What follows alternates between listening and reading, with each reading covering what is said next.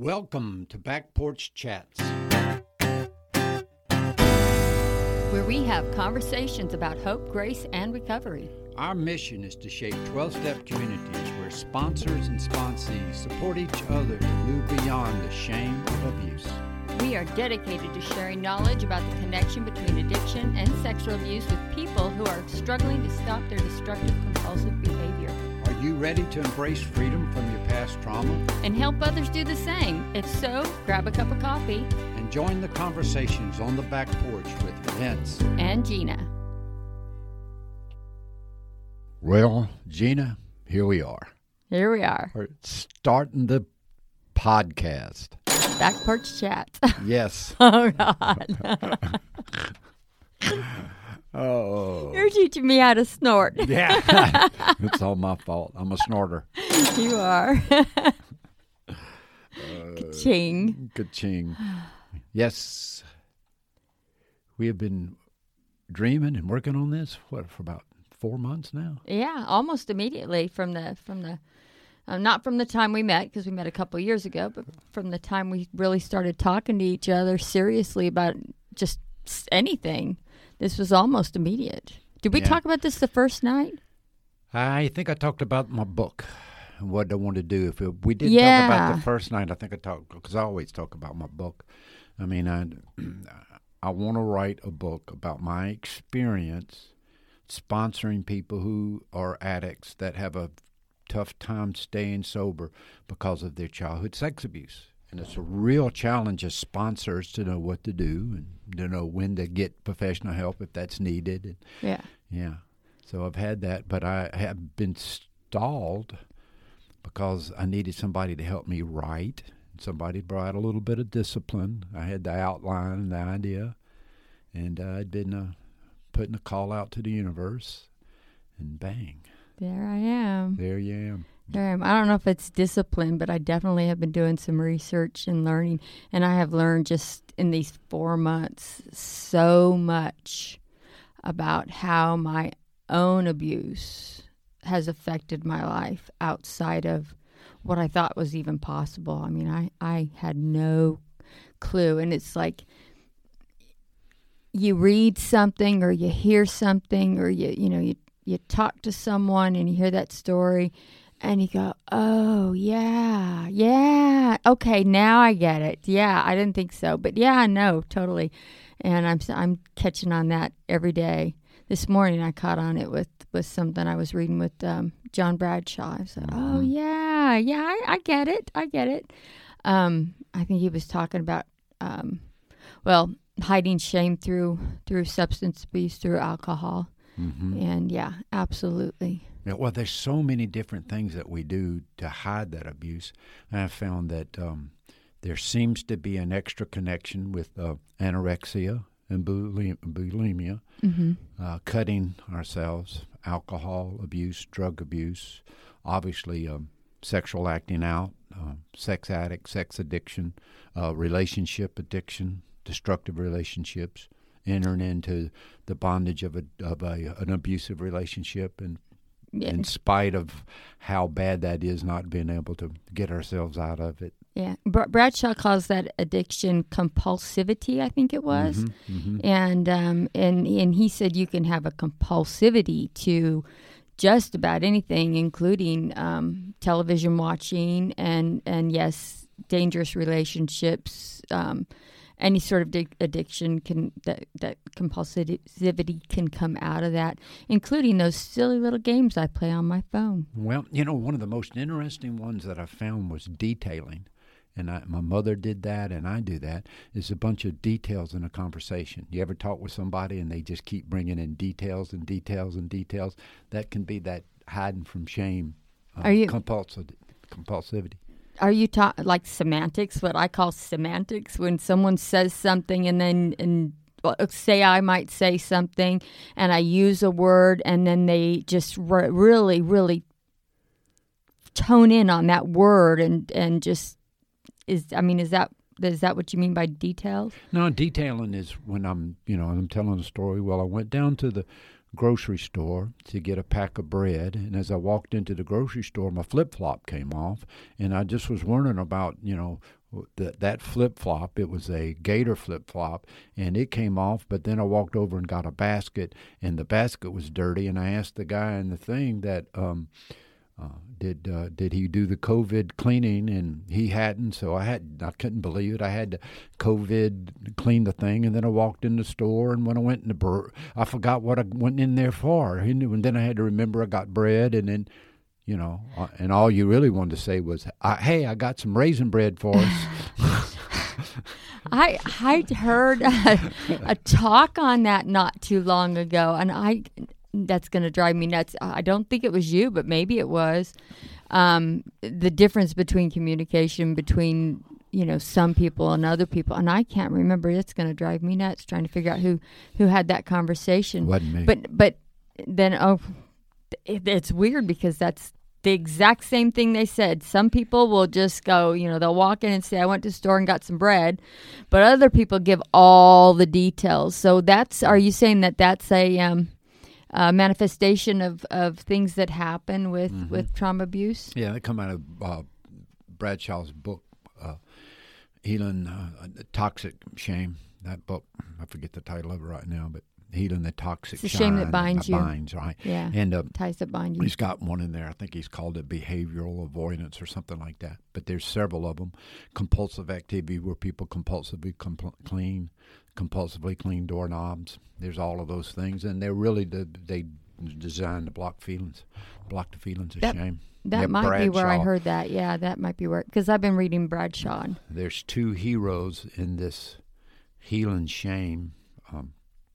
In my mind, that goes back. That is in Bradshaw. John Bradshaw is obviously one, and then the other one is Patrick Carnes. He wrote a book called Out of the Shadows about bringing sexual addiction and that compulsivity out of the shadows. Once again, breaking the shame of being able to talk about this stuff and bring it out. I love what you said the other day. We were talking, and you said that you talk to somebody about this sort of stuff, this sexual acting out, and they want to beat the person up. They'll talk about wanting to shoot the person, hang the person, electrocute the person, castrate the person, and all this stuff, and about how angry they are.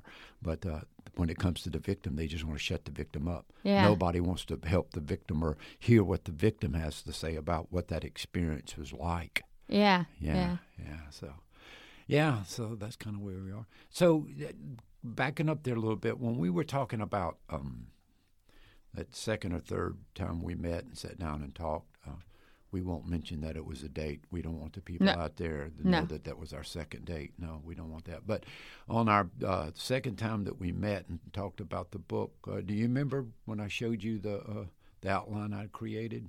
What did you think about that outline? The book. Well, I know what you're talking about, and I know the outline. I don't remember that time. I just know that I've obviously seen it, been working with it ever since. When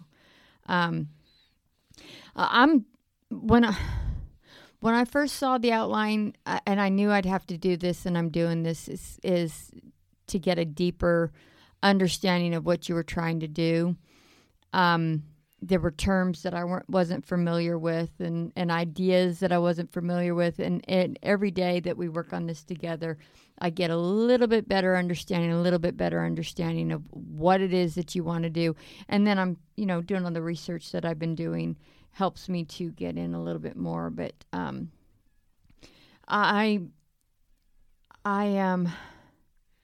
starting to see more and more the importance of what we're doing. I was telling my mom this morning, she this morning or last night, she's asked me to find her a support group, and I was telling her that one of the things with a support group, I don't know where I was coming with this idea yesterday. As I was at work. Anyways, one of the things with the support group is, but someone says something, someone tells their story. It's easier for you to receive the story because you're not dealing with your own pain. It's not your pain, it's their pain. It's their story, their pain. So when someone says something in their story that you can connect with, you actually have the ability to see it because it doesn't involve your own pain. Does that make sense? Mm-hmm. Does that make sense? So I was telling my mom, she was talking about wanting to get a support group. As you know, my dad's sick and she's having to deal with him. So she wants to find a cancer support group that she can talk with. And I was trying to tell her that being able to talk in a group will help her to see. And then the other thing is other people will present your own experience in different ways. They'll present their own experience and it becomes your experience with different details that they detail in different ways. But that's a lot of what we're trying to do, is to create this environment where people can do that with other people that are experiencing similar things in their own, their abuse, between their abuse and their addiction. Mm-hmm. Yeah. I know that you were involved in another project that you were very, very passionate about and working, and that's helping ladies who are going through menopause. It was called Pardon This Rebel. Yes. Yeah, and I was really kind of excited and amazed that within a couple of weeks you were willing to kind of put that a little bit on the back burner and join in on this project with me. And I was excited to have a writer of your quality. I'm amazed every day at how intelligent you are and how you're the clarity that you bring to my writing when you edit it and when you're helping me with what I say. But that excited me that you were willing to sign on wholeheartedly. And sit back, Pardon This Rebel behind. Mm-hmm. Yeah. When I first, I was looking for a purpose and probably pushing it a little too hard, but I connected with what was happening with me in midlife. I don't know, when I started, how do I say it? Things started happening. Things started going sour for me. I had no idea what was going the way why, and I attached myself to Pardon This Rebel and to helping women through midlife crisis because I thought that was what was happening, and I do think that was what was happening, but I don't know that is the core of it anymore. Yeah, and I know that. So you think it might be your childhood sex abuse? Oh God, yes. Yes, no. First of all, one of the things I've always wanted to do, and I don't think it was fair to myself. The reason was fair to myself, but I do think it was good. Is I've always wanted to help people who've dealt with sex abuse. To give them an outlet to talk about it, or I didn't know what I could do though, and then I happened upon you, and you shared your ideas with me, and I thought, okay, there we go. And I was moving into Pardon This Rebel, working on it, but here's this thing that I've spent the past 20 plus years. How do I make amends for not reporting my abuse? And which is kind of crazy to begin with, because I shouldn't have to make amends for it, but I felt this need to. And I didn't think I could do it, and then here you are with the way I could, and that's why I jumped on so quick, because here you are with the way I could. But then as I'm working on learning more things, I'm building these connections, like the empty feeling. One of the things that happened at the end of my marriage was this feeling that I was completely and absolutely empty, and I didn't know why, and I thought it was a menopause thing. But then I start reading and listening to. I was listening to Body Keeps the Score on audio, and he talked about. I think it was Body Keeps the Score. They talk about how we shut our feelings down. And a lot of places talk about this, to deal with the pain or to not deal with the pain. And that creates this void in ourselves, this emptiness, and this inability to feel anything. And that was just, it was miserable for me. It was scary. And, anyways, I'm building those connections. I'm seeing those things, those connections. And Bradshaw, in the article I was reading this morning, I want to remember what he said. He said that he started drinking. He was so good at shutting his feelings off that he started drinking just so he could feel something. And that's exactly why I started drinking. Exactly. I was so dead inside that I started drinking to feel something. And even towards the end, when all I was feeling was misery, I thought it's still better than feeling nothing. Yeah, and that's such an important part, because, my story is I drank not to feel, to cover up the shame. And then there you are. But I can see where there's that connection, because I did drink to feel good. To not feel shame was to feel good. And I had shut it down, and I was frozen in anger and didn't realize that all I was angry. And, right, yeah. Before we run out of time, I want to cover one little thing. I hate to interrupt, but I want to change gears here a little bit. Okay. We have started a Facebook page and a website called backporchchats.com. And that was your idea. Why Back Porch Chats? That seems to be kind of a disconnect sometimes, Yeah. Come join us on Back Porch Chats. Why did you do that? Why did you come up with that idea? It's just where we have most of our conversations. Although it's moving into winter, I'm not sure how many of those conversations we're going to have on the back porch right at the moment.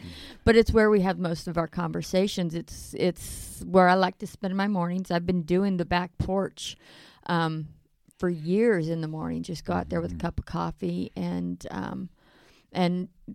before you and I started talking, I used to smoke, and so you have to go out on the patio to smoke, and that's where I did it, was on the back porch. And then when I got sober, I'd go out there and meditate, and I'd go out there and work, and then I quit smoking, and I just still continue to go out there.